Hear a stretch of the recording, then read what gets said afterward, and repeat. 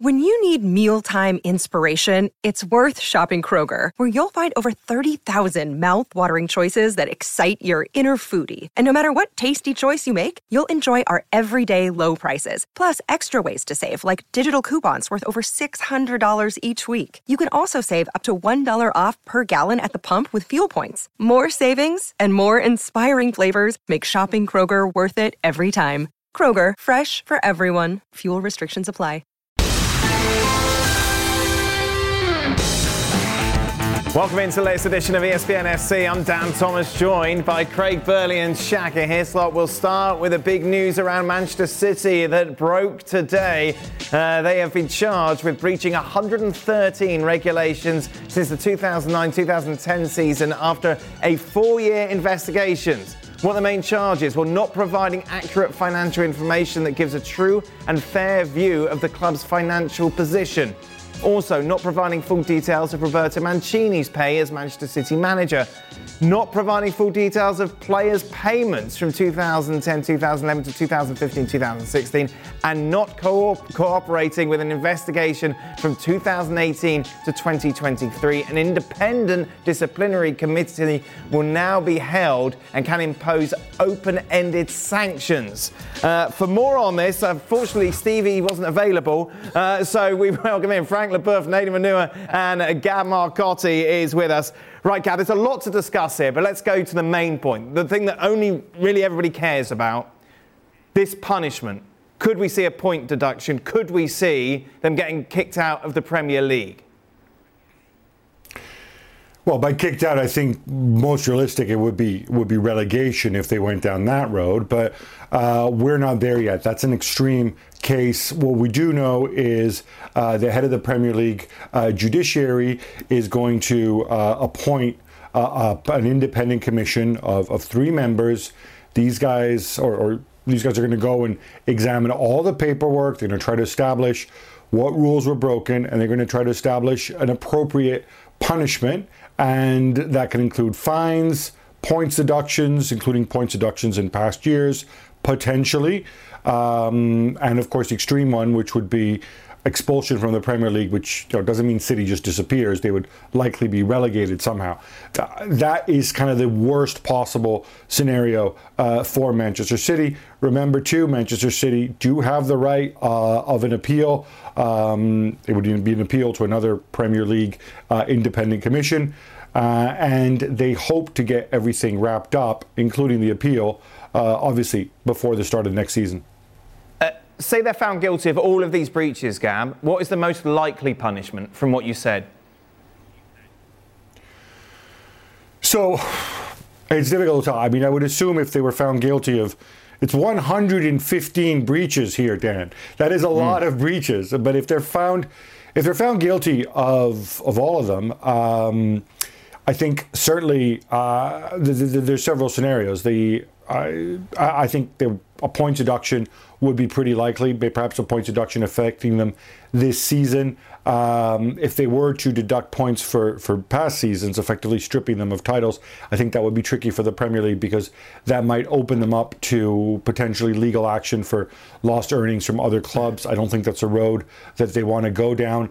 The other thing, too, if they're found guilty of some breaches that didn't fall under the purview of the UEFA case that was brought against them. You remember when they were banned for 2 years and that ban was later overturned by CAS. If they're found guilty of other breaches, then UEFA could also reopen a financial fair play case against them, depending on the nature of these violations. Again, all of this, if proven, hypothetical. Let's take a look at what they have won during this time where we're accused of breaching these rules. You mentioned it, Gab. Obviously, it'd be difficult for the Premier League retrospectively go back, but surely they kind of have to, don't they? If City achieve these titles whilst not complying to the rules, then they don't deserve them. I think that's what some people undoubtedly are going to argue, but you need to establish kind of the extent of this. This whole thing is basically a rerun of the UEFA case against them, the financial fair play case where they were banned for 2 years and CAS overturned it. if you remember, CAS overturned it because they said some allegations were not proven. Other allegations were what they call time barred. Effectively, the statute of limitations ran out on this. Now, the interesting thing here is there is no statute of limitation, no time barring, as it were, with regards to the Premier League. So they can go back and investigate stuff from 6, 7, 8 years ago, no problem. And what we don't know, the Premier League have been investigating for 4 years. What we don't know is, do they have access to other information, which maybe UEFA didn't have? So even some of the ones which UEFA, according to CAS, were not able to satisfactorily prove, those could come into play too. There could also be, a lower threshold, a lower burden of evidence in this case. I mean, there are just so many unknowns here, but the bottom line is, if they cooked the books, if they were found guilty of doing what UEFA said they were doing, and what was suggested in the football leaks, where effectively the owner says, Man City need more money to balance the books. I can't just give them money. So I'll call up my friends at Etihad and Etisalat and say, hey guys, let me wire you 30 million, and then you just include it in the sponsorship package for City, so it appears as if we've got more commercial revenue, which is what the accusation is. Then that's certainly really, really serious. This Pep Guardiola quote has resurfaced when he was asked in 2002 what he would do if Manchester City hierarchy had lied to him. He said, well, when they're accused of something, I asked them, tell me about that. They explained and I believe them. I said to them, if you lie to me the day after, I'm not here. I'll be out and I will not be your friend anymore. So again, Gav, if they're found guilty of these breaches, be it 100 of them or one of them, Pep says he's going to go, or said he was going to go. I think that's a little bit puerile, Dad. There's so many different ways that we can spill it. Maybe they didn't lie to him. Maybe they said, oh no, Pep, look, we just got a whole load of money. Unless Pep asked them specifically, hey, did you give money to these guys so that then they could give it back to you and you could pretend like you were getting extra commercial revenue, thereby cheating financial fair play? Unless he asks some very specific questions. I think if Pep just says, hey, did you guys do anything illegal? And, they can say no. And you know what? So far, the courts have generally agreed with them. And City could say that they still didn't believe that they did anything untoward. It's a lot more complex than that. I wouldn't hinge it all on some throwaway comment from Pep. Gav, is City a unique case? Or could we see other clubs kind of being punished for the same sort of problems? I don't think it's a unique case in terms of, clubs cooking the books. I mean, there's a case involving Juventus right now, and, there are different allegations, but, similar concept, false accounting to fulfill financial fair play type requirements. Certainly, the situation with City and Paris Saint-Germain, I think those are the two very obvious ones, are slightly different because here you have extremely wealthy owners who want to spend money on the team, who want to invest money, who are happy to take a loss for an extended period of time, a bigger loss than is allowed under the regulations. And so they have to look at how can we get around those regulations, right? Again, this is the accusation against them. I personally don't see any other clubs necessarily in that boat. People say, well, Newcastle, okay, well, let's wait until Newcastle actually publishes their accounts and we see where they are with financial fair play, right? Otherwise, it's all just speculation. Certainly Newcastle could potentially do that, but so could any other club with a wealthy owner hell-bent on growing quickly and winning. But the thing to remember here, I think, always is when financial fair play was introduced in 2011, Manchester City said, great, we want to run our club like a business and we're going to grow organically. And we fully embrace the financial fair play rules. And we're not going to break them. And that's kind of been their mantra all along, even when they breached in 2014. And of course, they were punished by UEFA. They said, no, you got it wrong. We're innocent, but we're going to settle to avoid turning into this into a big court case. And I think that's the part that a lot of people struggle with. All those people who say, well, financial fair play is unfair. Yeah, that's fine. You may think it's unfair. Manchester City have never said financial fair play is unfair. They felt there was a witch hunt. They felt that they were being targeted. They disagreed with the way that they were being judged. But the concept is something that they signed on to, and at least in public, they always agreed with. Last point on this, Nedum, obviously you're based in Manchester. What's been the vibe over the last few hours? Well, the United fans are having a great time, and the City fans are all very, very nervous. I was at a supporters club just this evening, and there's a lot of anxiety within the room, people unsure of what this means. And I think Gav's described that so well. And there's so much stuff which we're not sure about. But a thing which seems to be quite clear are some of the punishments that could come if they are found guilty. So that's in the back of everybody's mind. But this is such an interesting situation because it does make for a great headline, but the amount of litigation between now and the outcome is just so much that it's not going to be something which we necessarily need to track on a day-to-day basis, but something will be there. And wildly, this is during my time at City as well. And I thought it was perfectly reasonable to get money in a brown envelope and live in this house with 20 bedrooms. Don't joke about it, Nedum. You know what I mean? That's in the tabloids. The tabloids have already got it. This isn't a serious showdown. We're all good. But yeah, it's just the uncertainty is the thing that is really bringing a lot of anxiety for lots of people that I know who are of a Man City persuasion. But they seem to sound quite confident, but maybe they would be because they have all the information. Are you disappointed you didn't finish that accounting course now, Nedum? There's accounting and there's creative accounting, isn't there, Dan? It's two different things. Well, Man City put out quite a strong... Yes, they've welcomed the investigation. I knew it was a short statement because I read it. Yeah. any longer it was getting binned. Yeah. I'm not going to get in... I cannot get in anywhere near as deep as Gab has gone. And to be honest with you, I have no real interest from my sort of perspective. Okay, you don't have to say anything, we can move on. No, but what I'm saying is I have no... I don't buy into which I think is the first thing people say when we have a scenario like this is the first thing, generally what you hear is strip titles, take it away. I'm not in that camp. I'm just not in that camp.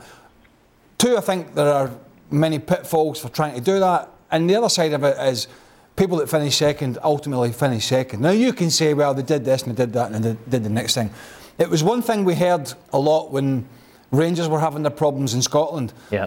This is not a similar scenario, but still, it was a financial scenario which Rangers were punished for in the end after the club folded, and they went down all the way to the bottom of Scottish football. I'm not suggesting that's going to happen, but the first thing that fans were shouting about was to strip all these titles that they had before. Of course, that never happened. Maybe you could see a relegation. Right. But how much is that going to affect them? They'll come straight back up, and let's be honest, City fans have been down there quite a lot, not recently, but many years ago. So I don't know. I just don't know how this is all going to end. All I know is when we woke up this morning, we saw this on Twitter, just went, oh no. No, that's okay. Why are we talking about this? No, look, Gab has summed it up perfectly. You jumped in, no need, but that's fine. Did you know less than 10% of Americans own an e-bike? Here's why that should change. Studies show e-bike owners actually end up exercising more, plus getting outside more. If you're looking for a balanced lifestyle and everyday adventures, you need to check out Lectric e-bikes. They are the #1 selling e-bike brand in America. Their bikes are typically foldable, pre-assembled, and have serious range up to 150 miles on some models. Check them out today at lectricebikes.com and add some more adventure to your week. That's lectricebikes.com. Passion, drive and patience. The formula for winning championships is also what keeps your ride or die alive. eBay Motors has everything you need to maintain your vehicle and level it up to peak performance. Superchargers, roof racks, exhaust kits, LED headlights and more. Whether you're into speed, power or style, eBay Motors has you covered. With over 122 million parts for your #1 ride or die, you'll always find exactly what you're looking for.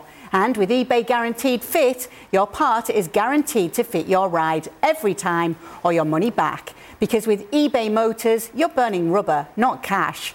With all the parts you need at the prices you want, it's easy to make your car the MVP and bring home huge wins. Keep your ride or die alive at ebaymotors.com. Eligible items only, exclusions apply.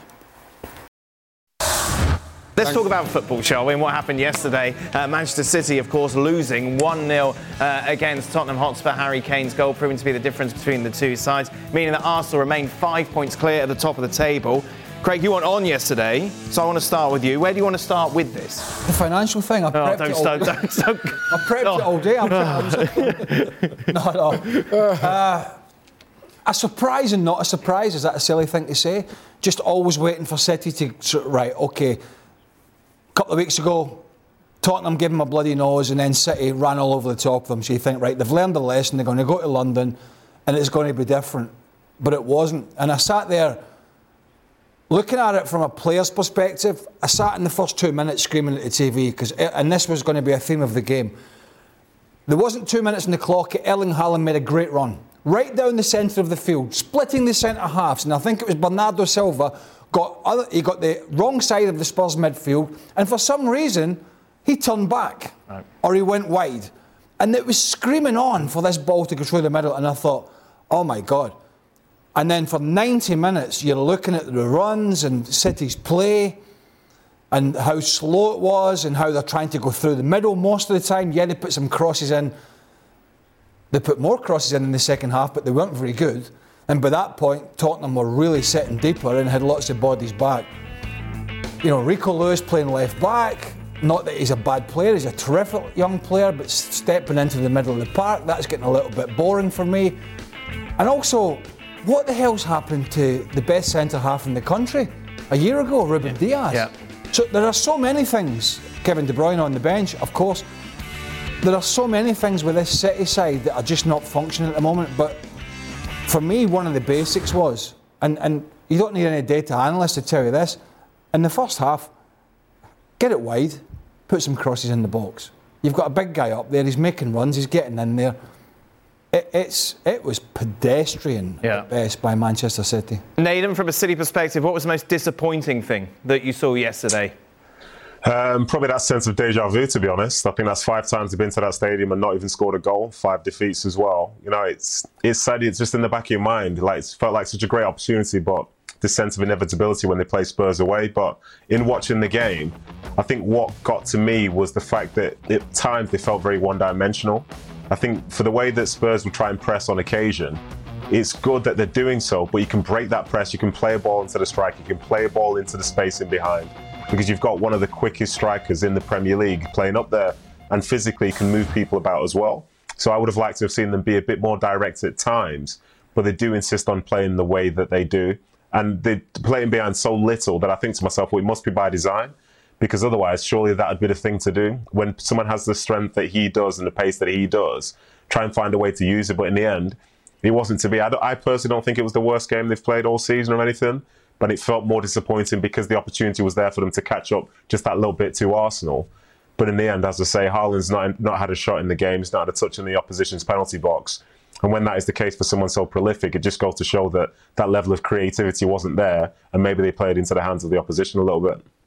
And Nathan, what's up with Pep and De Bruyne?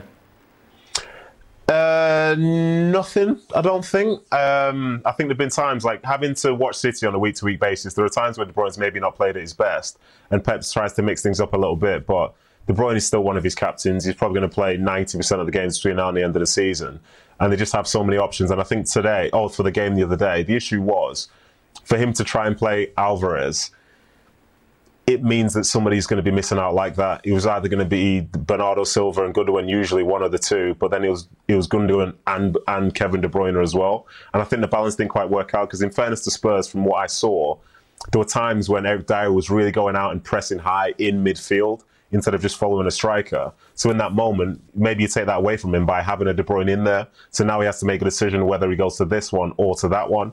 But in the end, they didn't get the tactics right. But, you know, Kevin De Bruyne is very much trusted by Pep Guardiola. He's not in the doghouse or anything like that. And also with Ruben Diaz, for City, it's upsetting a few people because they want to see him playing, and I get that.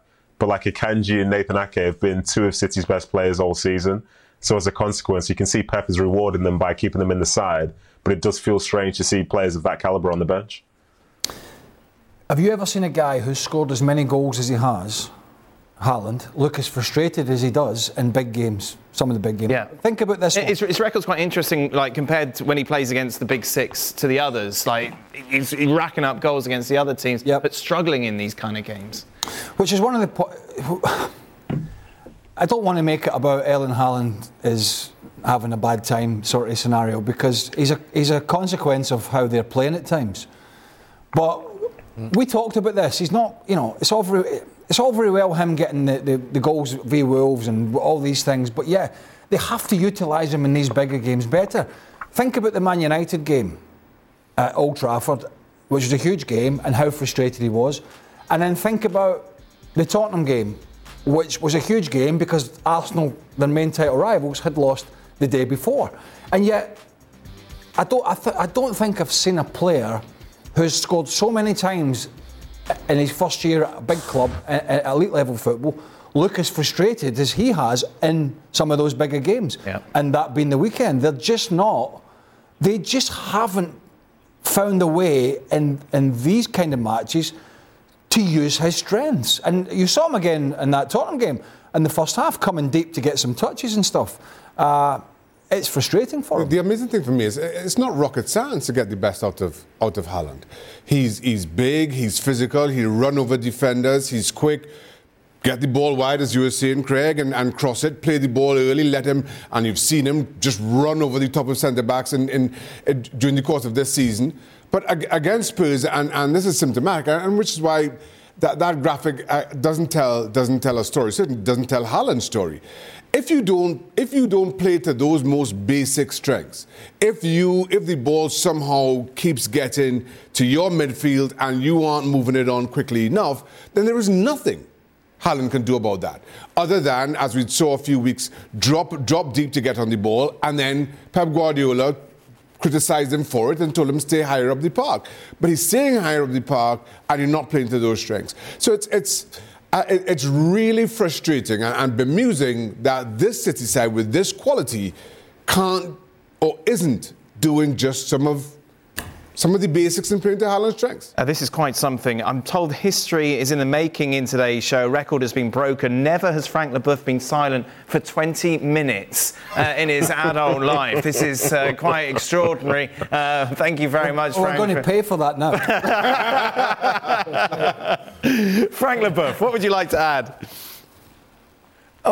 Too much information, in 20 minutes for me, and I got confused about all those informations. But really, I just want to rebound on the Haaland conversation that you're having right now, where targeting and criticizing Haaland right now is like criticizing a Formula One driver who has a car with no engines, with the tires completely flat, and nobody to sort out the problems. And that's what I feel, is the result of something, as maybe I think as Craig mentioned. If you don't serve him, he will never score a goal like any strikers.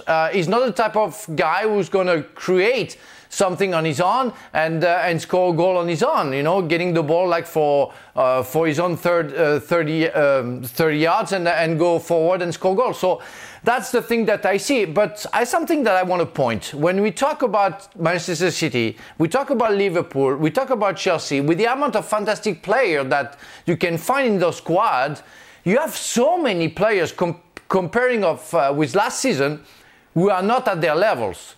And I don't have the answer why. Is it because of the World Cup? Or is it because, I don't know, something is going wrong in the football world? But you have so many players that you can name. You were naming Diaz and maybe De Bruyne, maybe Gundogan. But at Liverpool you can name so many others, and at Chelsea the same. Why those players are not performing like a year ago? That's very strange to me, and I don't have the answer, but maybe because of that World Cup being in the middle of the Premier League, you have that sorts of performances from those players, and it's why maybe Arsenal is getting better because of the freshness. The players are young and they can maybe respond in a better way, but those three teams, they're only the shadow of themselves. And notwithstanding his mistake, I thought Rodri had probably the poorest game. Yeah, stinker, didn't he? I've seen him have for quite some time. I think he's a terrific player. It wasn't just a mistake that he made from the good pressure from Tottenham. He reads it well with Højbjerg, but it's not a good ball. And I think that sums City up, but it kind of summed him up. But one of the things I want to briefly say, and City are nowhere near as bad as Liverpool in terms of players being off the boil, but they certainly have key players that are off the boil compared to before. And obviously, City, it's not something they can do because of the financial chat we've just had, but one of the things you generally hear, and we discussed it briefly with Liverpool, is investment. We need more money thrown at it. And I'm like, no, not always. It's just not always the answer to have this big fat check from your Premier League TV and commercial side of things that's blowing every other country out the water, it seems, at the moment. And we've seen that in the January transfer window. No, this is Liverpool's problem to fix with Klopp, and it's City's smaller problem to fix with Guardiola. It's not about throwing money at it. It's about him finding a way. And I'm not suggesting he's saying that, but I'm just saying there are plenty out there that say, we just need to go and throw more money at it, which obviously for City is going to be a huge problem. But it's now about him managing through those muddy waters of Kevin De Bruyne not playing well, of Erling Haaland looking frustrated, of Riyad Mahrez or Rodri having an off day. It's not always about chucking boatloads of cash at it. It's about coaching your way through it. And we're going to see this season, because we know he's a great coach, but we're going to see if he can coach his way through it. Nedum, are you surprised, considering the general consensus, obviously, you need to feed Haaland if he's going to score, that Pep hasn't addressed this sooner? I don't know. I think Kyle Walker, after the game, he had an interview and he made some good points about how, say, if Haaland's not scoring, then all the talk is about the crisis in service. But when he's scoring, it's like, this guy's a machine and he does this and he does that. So I think at times they are playing into his strengths, but then on certain days like yesterday, they just never really seem to give him the opportunity. And, one thing I've got to say, there were some comparisons yesterday between Haaland and Kane, and they are both they're the two top scorers in the Premier League as such. But Harry Kane made his debut for Spurs 10, 11 years ago.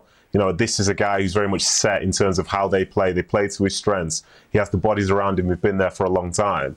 And at times, I think for Haaland, he looks like somebody who's 22 years of age that has been at City for 8 months. And for City, they're adjusting to him as well.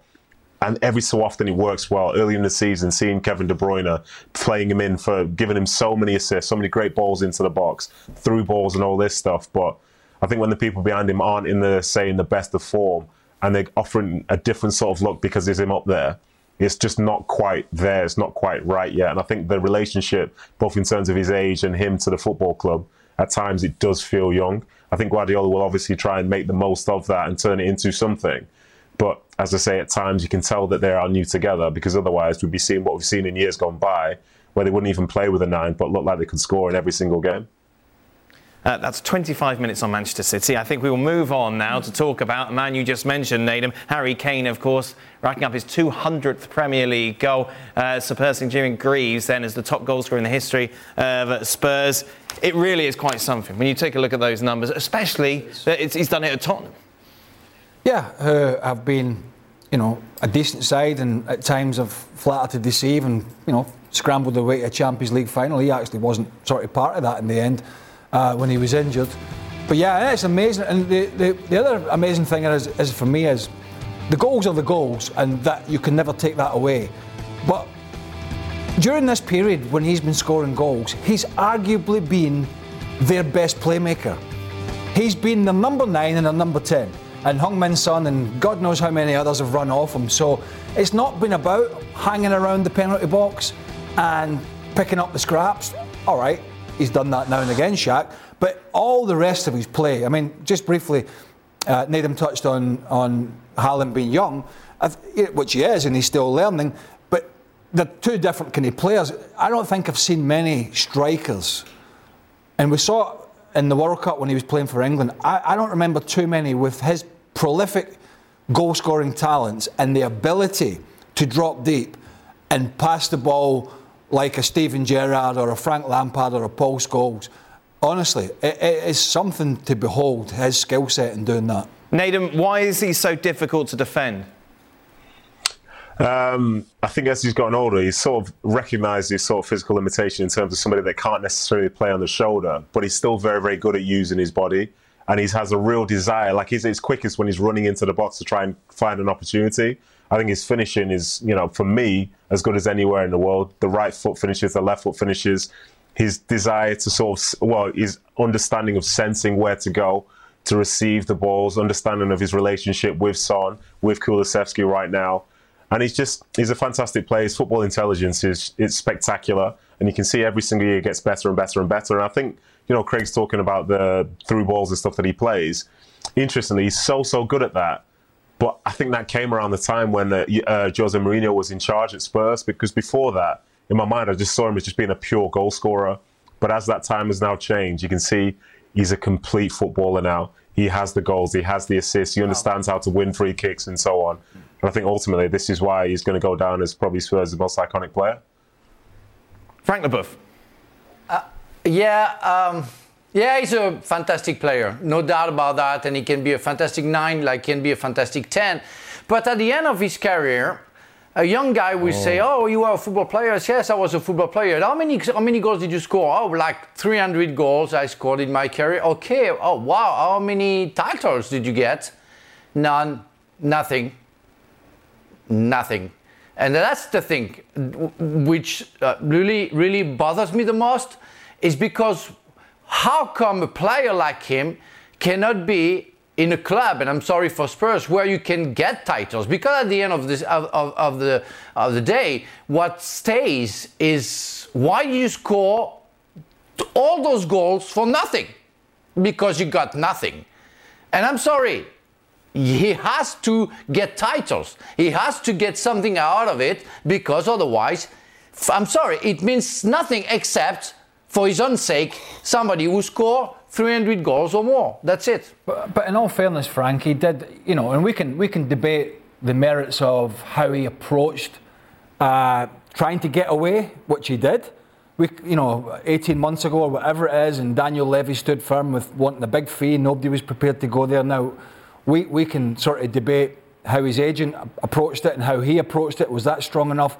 But I think he he wanted to get away, Frank, a wee while ago. He just, for whatever reason, it never materialised. Craig, if you're really going to go, sorry, Dan. If you really want to go, you're going to go. If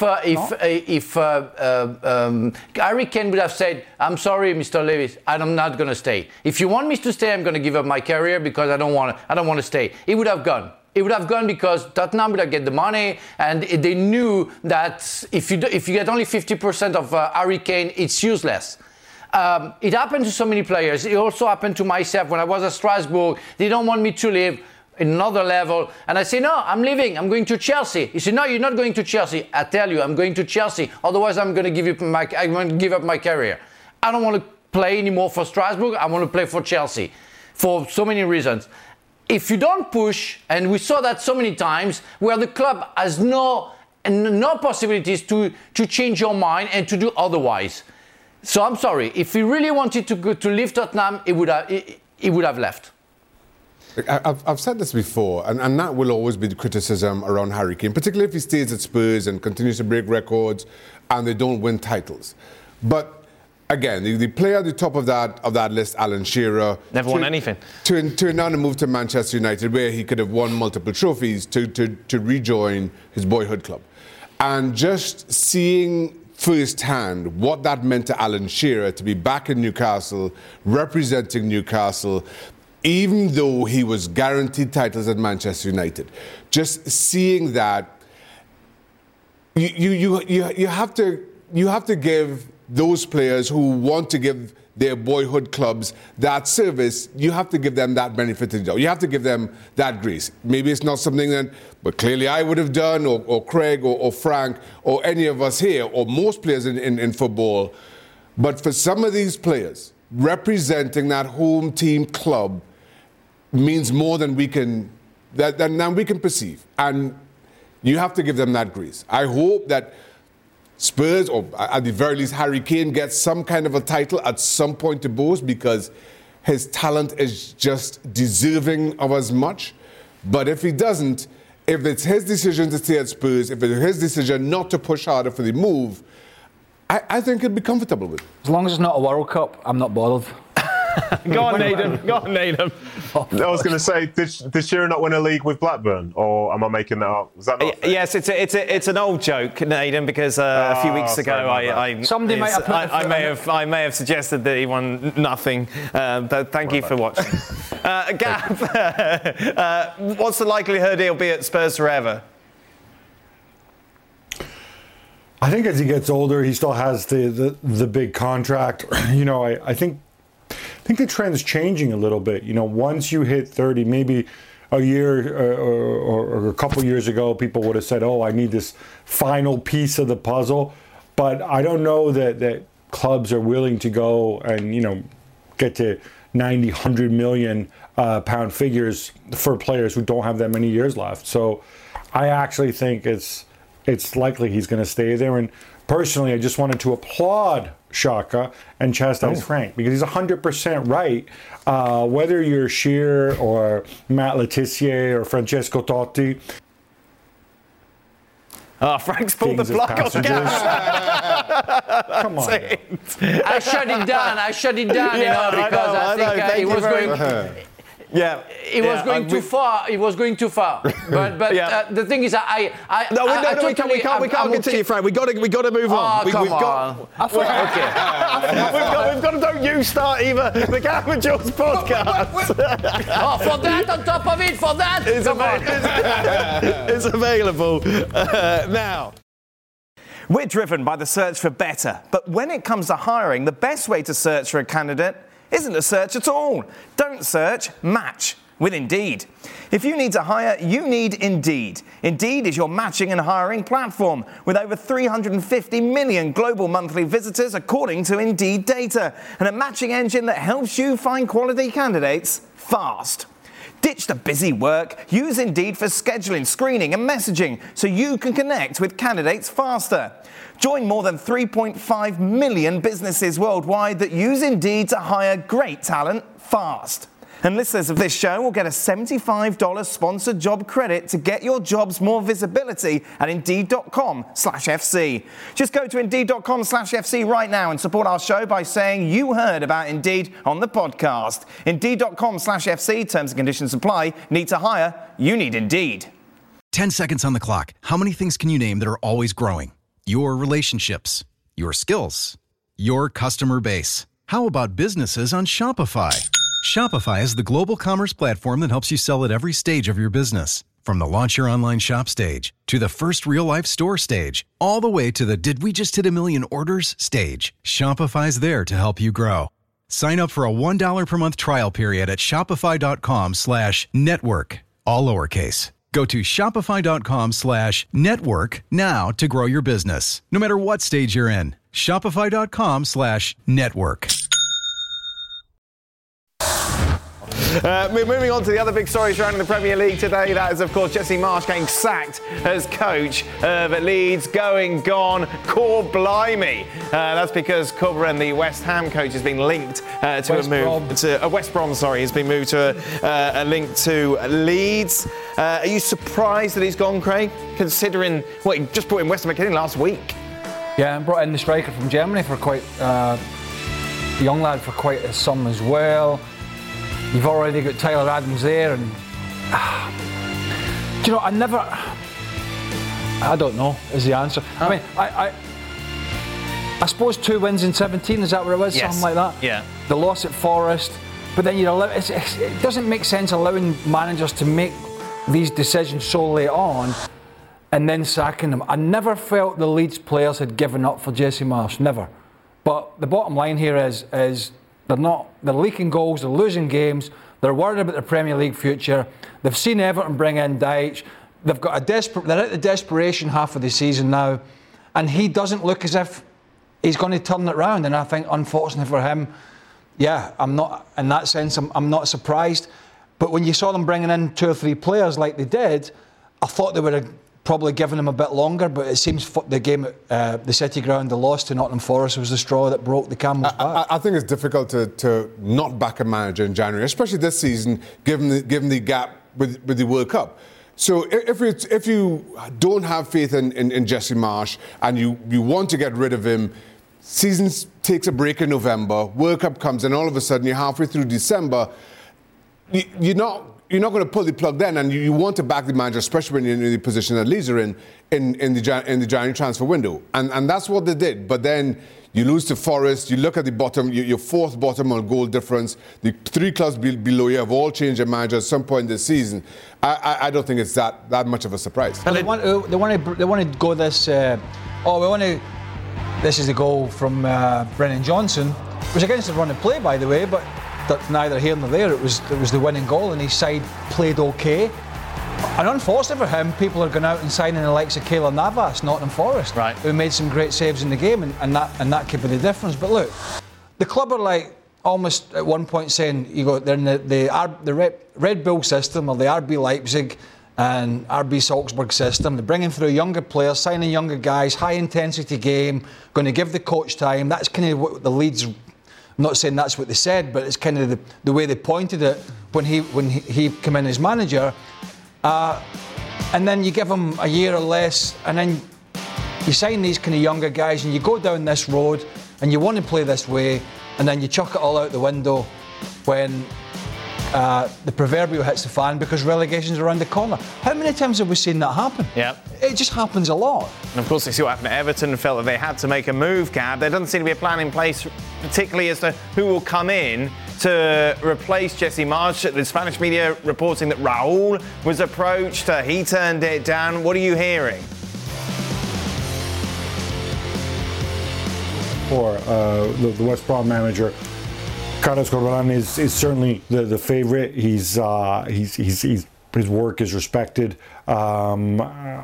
I do agree though with Craig that this feels like you're kind of abandoning a project, but maybe there were shades of that already in the January window, where they brought in, other than Weston McKennie, perhaps players who they thought would be good for any kind of manager just because they're good players and weren't necessarily Marsch specific. I mean, Weston McKennie, to be honest, look, at the end of the day, they've got Adams and McKennie in there, and the best part of the US at the World Cup was the middle of the park. So they're still getting good players in there for a manager to come in and manage. But you said the players clearly haven't given up, yeah? They were still playing for him. So given that you've got a midweek game against Manchester United, then you play United again, of course, back to back, does this help any? I never felt the players had given up on him, but I never felt he had. The longer I watched him, I felt he was struggling for the answers to A, keep clean sheets, and B, make them win games. I never saw Leeds down in tools for their manager. Not at all. It was not the case at all. I think he just ran out of ideas of how to get a result. And let's be honest, they do not want another, 10, 15, 20 years out of this division. It's crippling. Financially, it could be crippling for them. We're talking about Nottingham Forest, we're out 20 odd years. So yeah, you're caught between a rock and a hard place in terms of, do I try and stay with the philosophy that I'm trying to build at this club without throwing crazy money at it, but going down this road. But this guy's struggling to get results. It's a difficult conundrum, and he's unfortunately been seen the downside of when you don't get results at the top level. To the point you're making there, Dan, I think Leeds' survival does not hinge on those Manchester games. No, you look at the Everton and game. Southampton to come after that. Yeah. So if you are going to make a change, if you do want the manager to come in and take effect, you give him that little bit of a buffer. Okay, we're not going to get anything under Manchester United. That's what you're thinking.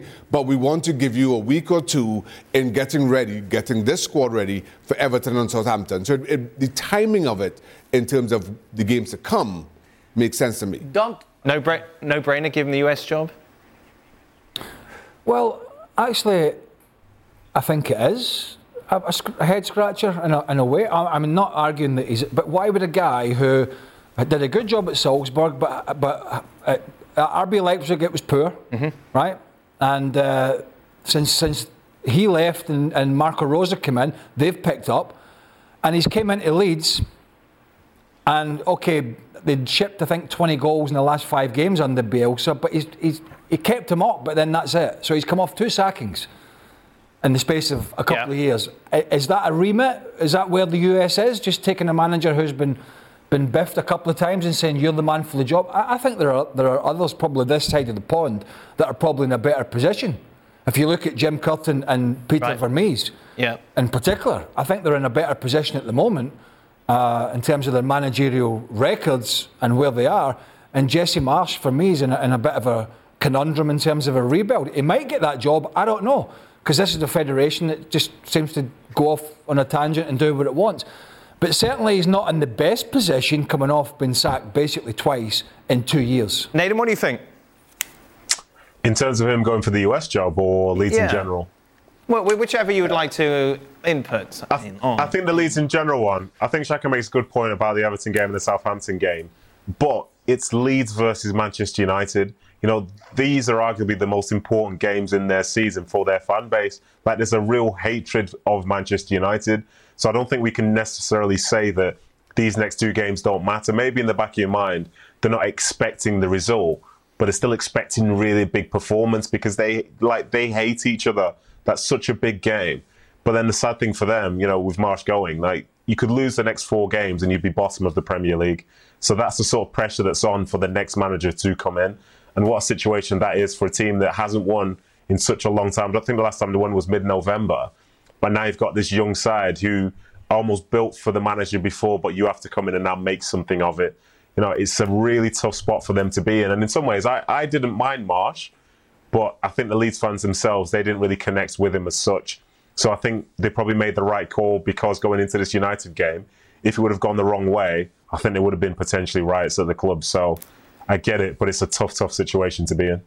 I think it was a classic case of a guy jumping back in. And whilst I don't think he's a bad coach and Leeds are a good club, I never felt it was a great... I always felt that it was going to be a bad decision for him. Because it was already chaotic. Yeah. At the end, in Bielsa, and even in the good times during Bielsa's times, it was chaos. The way they played was chaos. It was always chaotic. And when he went in there, the squad was threadbare. They lost Phillips. Bamford was injured. They sold Rafinha to Barcelona. What do you expect? I think he was on a hiding to nothing, and 12 months later, that's what he's got. Frank, you don't have much time. Be quick. Don't make it about Harry Kane. Thank you very much. No, if it was that chaotic, why they decided to sack a coach at the end of the transfer window, where they could get somebody before, you know, and get a month, you know, to hire somebody? They got a new players. They got some new players at Leeds from a former coach now, so we don't know if the new coach is gonna use them. I think it's a big mess. If it's that chaotic, you know, get rid of March before, get a new coach, use the transfer window to build another team, and maybe be saved from there. Not just before 2 big games against Manchester United. It makes no sense for me. We'll say thank you very much to Gab Marcotti. We'll also remind you that Football Americas will be a must-watch tonight as the boys react to that news that Jesse Marsch will be sacked, and see whether or not they're in the camp as to whether he should be appointed the new US manager. Also on ESPN Plus, of course, we've got the German Cup over the next couple of days. 4 games for you from the round of 16. Now, yesterday turned out to be quite interesting. It was a debate I wasn't expecting. This is what Ten Hag had to say after Casemiro sending off. Casemiro protects our players, but also the player who comes to interfere. He holds him back. He doesn't want to hurt him. I assume that everyone was going to agree that it was a red card. However, Frank said that it wasn't. Craig, what is your take on this? Same as it was on Saturday. Unfortunately, it's a red card because you're not allowed to grab people around the throat. And, you know, if he's not sent off, then it's a precedent. That kind of move to a player, I'm afraid you just can't do it. So, it's just not allowed. Shaka, you felt that the others should have been punished as well as Casemiro, but you felt it was right to be sent off. Well, did anybody else hold anybody else around the throat? If anybody else has held anybody else around the throat, then others should have been punished. If it's just a little pushing in the chest and a little pulling of a jersey, and there's no slapping to the face or hands around the throat, I think Schlupp put one hand on Anthony's throat. Given the challenge, I thought that was a yellow. Given the hand to throat, I thought that quite easily could have been another yellow, or should have been another yellow. He's off. He could have gone. Ayew also had a hold of Fred. He could have gone. Given the context have a hold of him round given the throat. context of everything that was going on, he could have quite easily sent off 3. As it was, I thought the referee handled everything about it poorly. Let's get Nate. I just want to get Nedum. So Nedum, red card or not? Yeah, I think it's red card, but I think there's a lot going on as well. Even like seeing Fred come round onto Schlupp's face. And to be honest, like, it's not the most violent thing I've ever seen. But in the same breath, there are lots of different ways to hold somebody off without going up there. And also, like, do your research. It's Will Hughes. What's he going to do? Just let him walk off, let him do whatever he wants. You know what I mean? So for me, yeah, I get it, it's a red card, but the fact that the video can just look specifically for just that, but then miss everything else, I think it kind of shows a level of inconsistency, but I do think it's a red card, yeah. Frank, Nedum says you were speaking nonsense yesterday. Well, he has the right. We're in a democracy, but we can agree to disagree, you know, and I'm sorry. Again, I've seen so many times, you know, players, you know, hanging other players' head, you know, like that. You know, thousands of times there were no red card. But now when you do that, like for 2 seconds, it's a red card. And you know, I see the consequences of that. What happened to the guy, the player that he was holding? I said, well, he's going to suffocate and fall. No, the guy is fine. So the pressure wasn't that big. Yeah, it's strange that they hold him like that, but it's like for like 2 seconds. And we can see that he does like that with his right hand at a certain point where he always say, you know, stay here, cool, get out of it. And the guy goes back to the big mess. So now for me, it's not a red card, it's a yellow card. Or if you give a red card to Casemiro, I'm with Xhaka. Give a red card to Schlupp. It will be the same lineup today for extra time as Frank and Nedum will be rejoining us. Be sure to stay tuned for that. As always, you can have a look at it on your YouTube channel. Be sure to check out Jan running yesterday, by the way. That was quite something. He just outran the... Fish. How do you describe The what? A man in a fish outfit. Oh. Tired of ads interrupting your favorite sports podcasts? Good news! Ad-free listening is available on Amazon Music, included with your Prime membership. Amazon Music offers the most ad-free top podcasts. Enjoy shows like First Take, Pardon the Interruption, and The Low Post, available ad-free and uninterrupted. To start listening, download the Amazon Music app or go to amazon.com/ESPN Pods. That's amazon.com/ESPN Pods to catch up on the latest episodes without the ads. Now, let's talk about the play of the week. The pressure to follow up Hypnotic and Cognac, weighing heavy on the team. Hypnotic was in the cup, blue, and ready for the play. And boom! Añejo Tequila came in with a smooth assist to Hypnotic's tropical fruit finish. Shaken, strained, poured. It was green and good! The playmaking splash shifted the tempo. Another great cocktail from the Hypnotic team. Every season is Hypnotic and Tequila season. Hypnotic Liqueur, Bardstown, Kentucky, 17% alcohol by volume. Hypnotic reminds you to think wisely, drink wisely. That is it then. That brings us to the end of today's show. Be sure to stay tuned though. Extra Time is next. Nedum and Frank back to answer your tweets.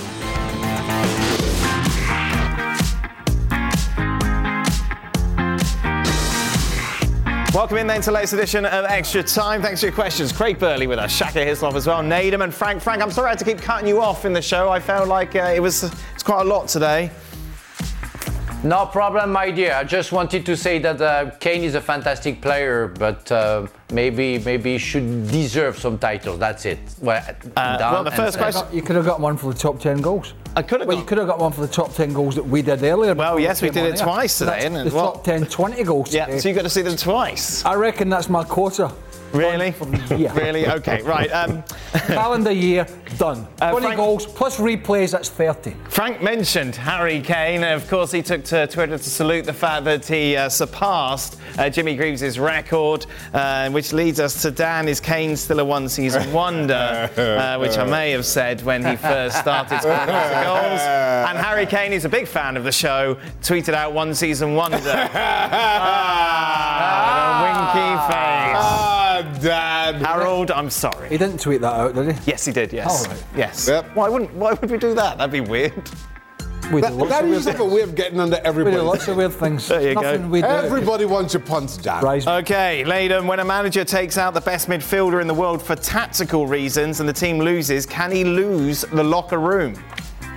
I don't think he's going to lose the locker room, no. I think it would have been nice to see him playing out there. I think it could have had a big impact, but there are also times when he's not played as well this season as his high standards have been in the past. So I get it. Tactically, he went for it. He came on, had an impact in the game, didn't quite work out, but I don't think this is going to be the game that causes all matter of crisis for Man City because Kevin De Bruyne didn't play. I think Kevin De Bruyne is quite a chilled out guy, so I imagine he'll play in the next game and hopefully have a big impact.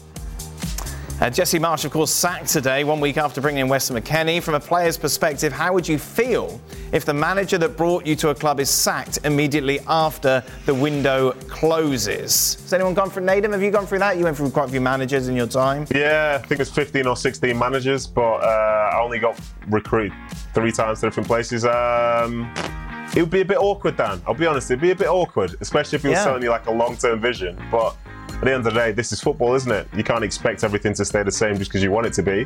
He obviously would have come to the situation knowing that the pressure was on. So I guess you're just going to have to enjoy Leeds, enjoy Yorkshire, and enjoy the battle that is going to be this last 17 games of the season, yeah? Enjoy Yorkshire in February. Beautiful. That's very nice. It's magnificent. It's magnificent. Pies are nice. The Pies are nice. Your chin looks a bit thick as you're saying that because you're leaning back. Pies are nice. It's not ideal, but you've just got to put a smile on your face and crack on, haven't you, Shaq? When the manager goes. It's not great, but it's football. And the pies are good. Oh yes, the pies are good. Yeah, pie and a pint. Yeah, not I bet cheap, they're not cheaper doing, up north I as bet well. they're not doing that, are they? Out for a pint of nice pale ale or something. Game of darts. Sure they might be, you never know. Hanging about on a Tuesday night in the local. Beautiful. No?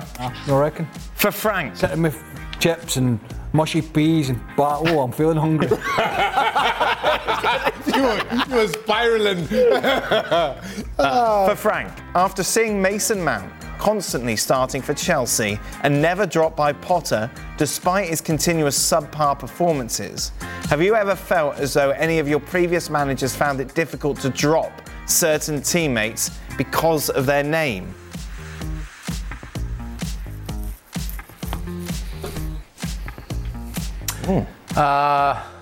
Yes, Aimé Jacquet. I don't even know why he didn't drop, Laurent Blanc and put myself, instead of him, because he was that good.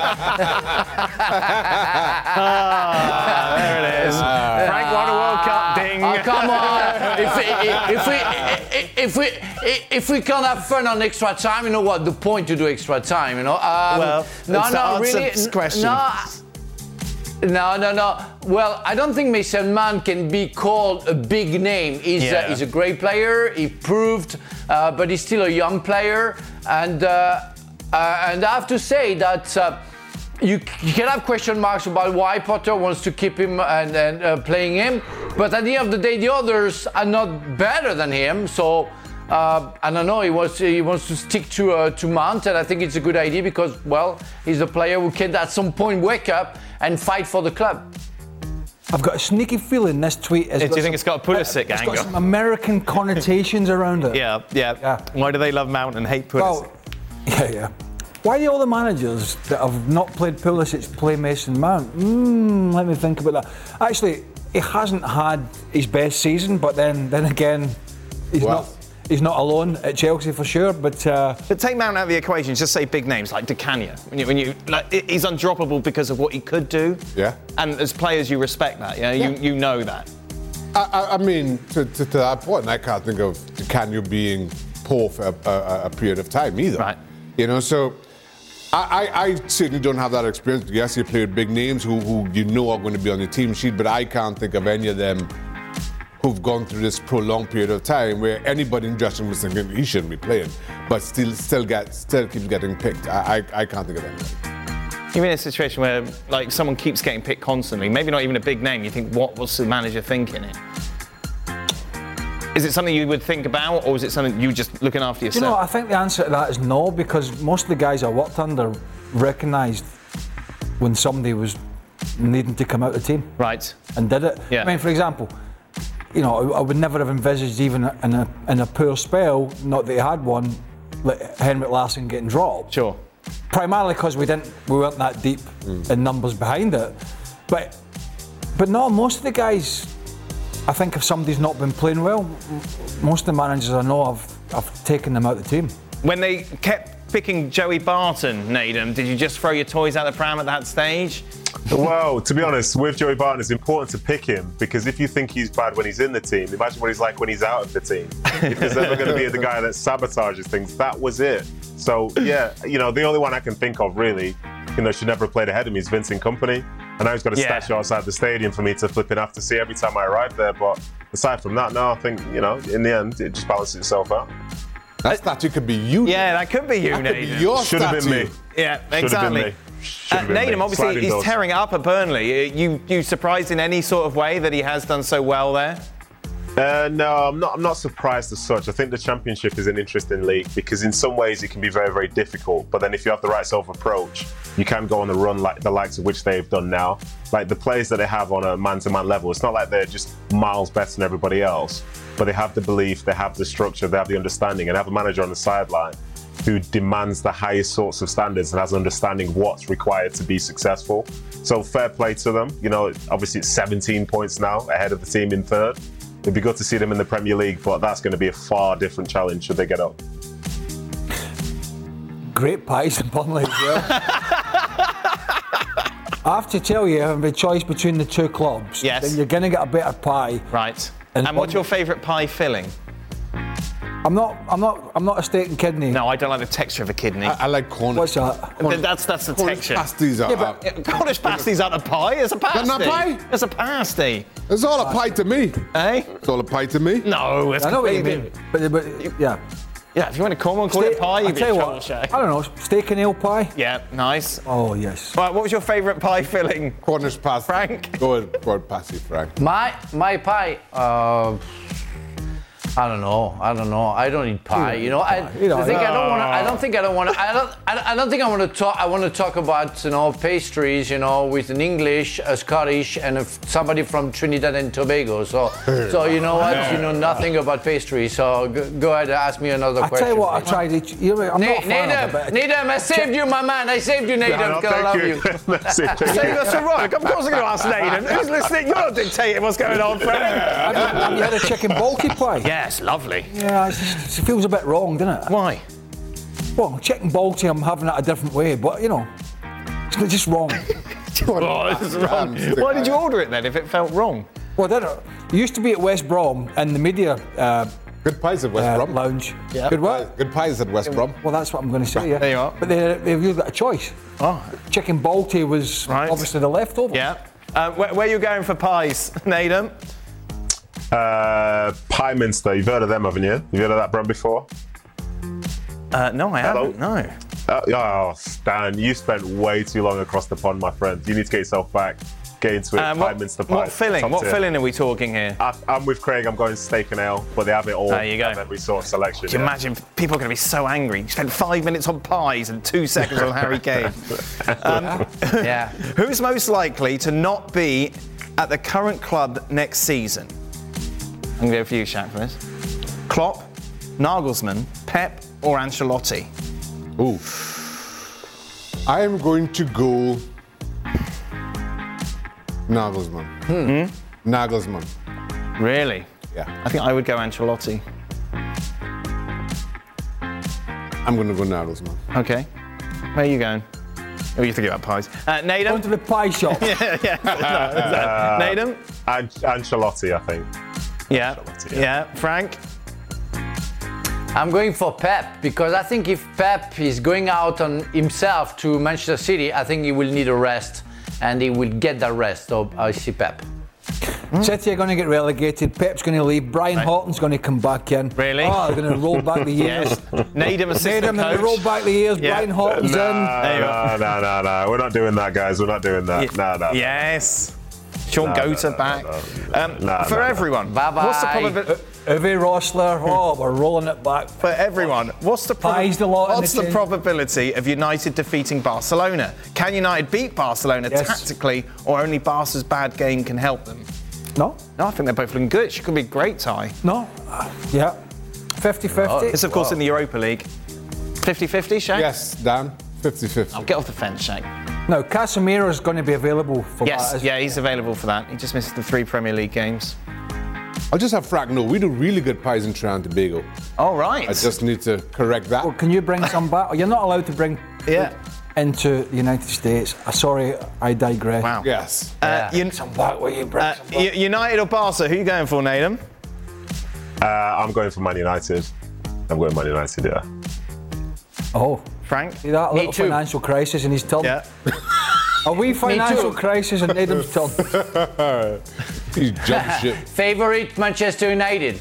Favorite, for Really? sure. Did he say 64. savoury? Yeah. There we go, Frank. Right now, yeah. Right, we're moving away from pies, and I think I know the answer to this question already. For Frank, start Chicken and onion. Start, bench or drop. Macaroons, creme brulee, or pain au chocolat.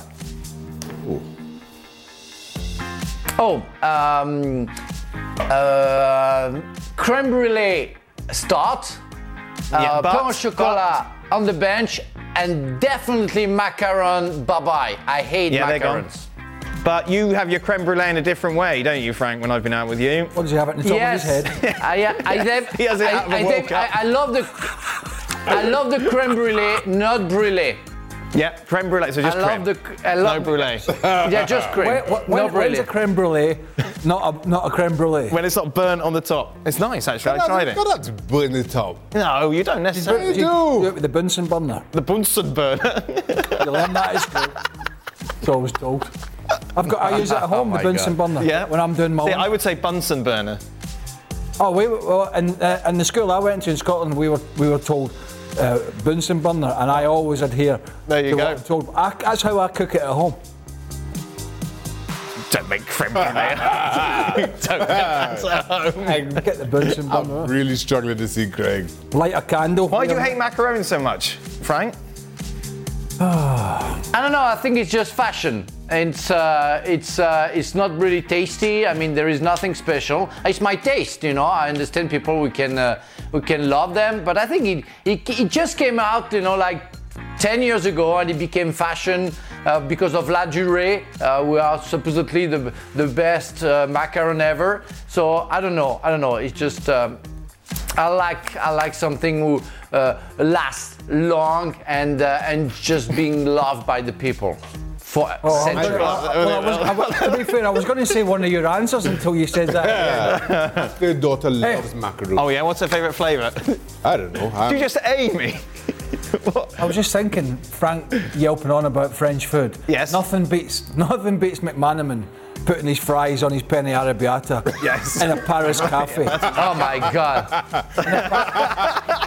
Nothing. I've not seen anything yet. Steve Bauer and I sat across the table and looked, and even the side of French fries with the penne arrabbiata was strange. Yep. But once Macker got the big mitts and went, well, we'll just sprinkled on top like Parmesan cheese. What about when we went out for dinner, Oh, Frank, man. with a colleague that you'd never met him before, and you had steak and fries, and he put his big hands over and ate your fries before you even started? Oh my God! Yeah. Well, you have good friends, Dan. Thank you very much. You know, and I paid for him. I paid everything for him. He stole in my Everybody pays for plate. Didn't know the guy. I mean, crazy. But never say to Gab. Don't never say to Gab the story of Maca. You know, with the the fries on top of the penne. He has enough problem with pineapple. Okay, that is done. People will be watching. ESPN FC, what, they don't even talk about soccer. What's the point? Oh, we I like. don't watch this show, they'll say. This is not the show. This is it. Well, we can talk about pie. We'll be back tomorrow to reflect Wrexham in reaction, aren't they, against Sheffield United. That game live on ESPN2 and ESPN Plus. Craig Burley on the call for that. What a treat for us all. I love searching your name. I get to search Twitter for the whole game. Brainstorm. What's something that works so well that it's basically magic? Microwave. Air conditioning. What about selling with Shopify? Shopify is the global commerce platform that helps you sell at every stage of your business. From the launch your online shop stage, to the first real-life store stage, all the way to the did we just hit a million orders stage. Shopify's there to help you grow. Sign up for a $1 per month trial period at shopify.com/FC, all lowercase. Go to shopify.com/FC now to grow your business, no matter what stage you're in. Shopify.com/FC.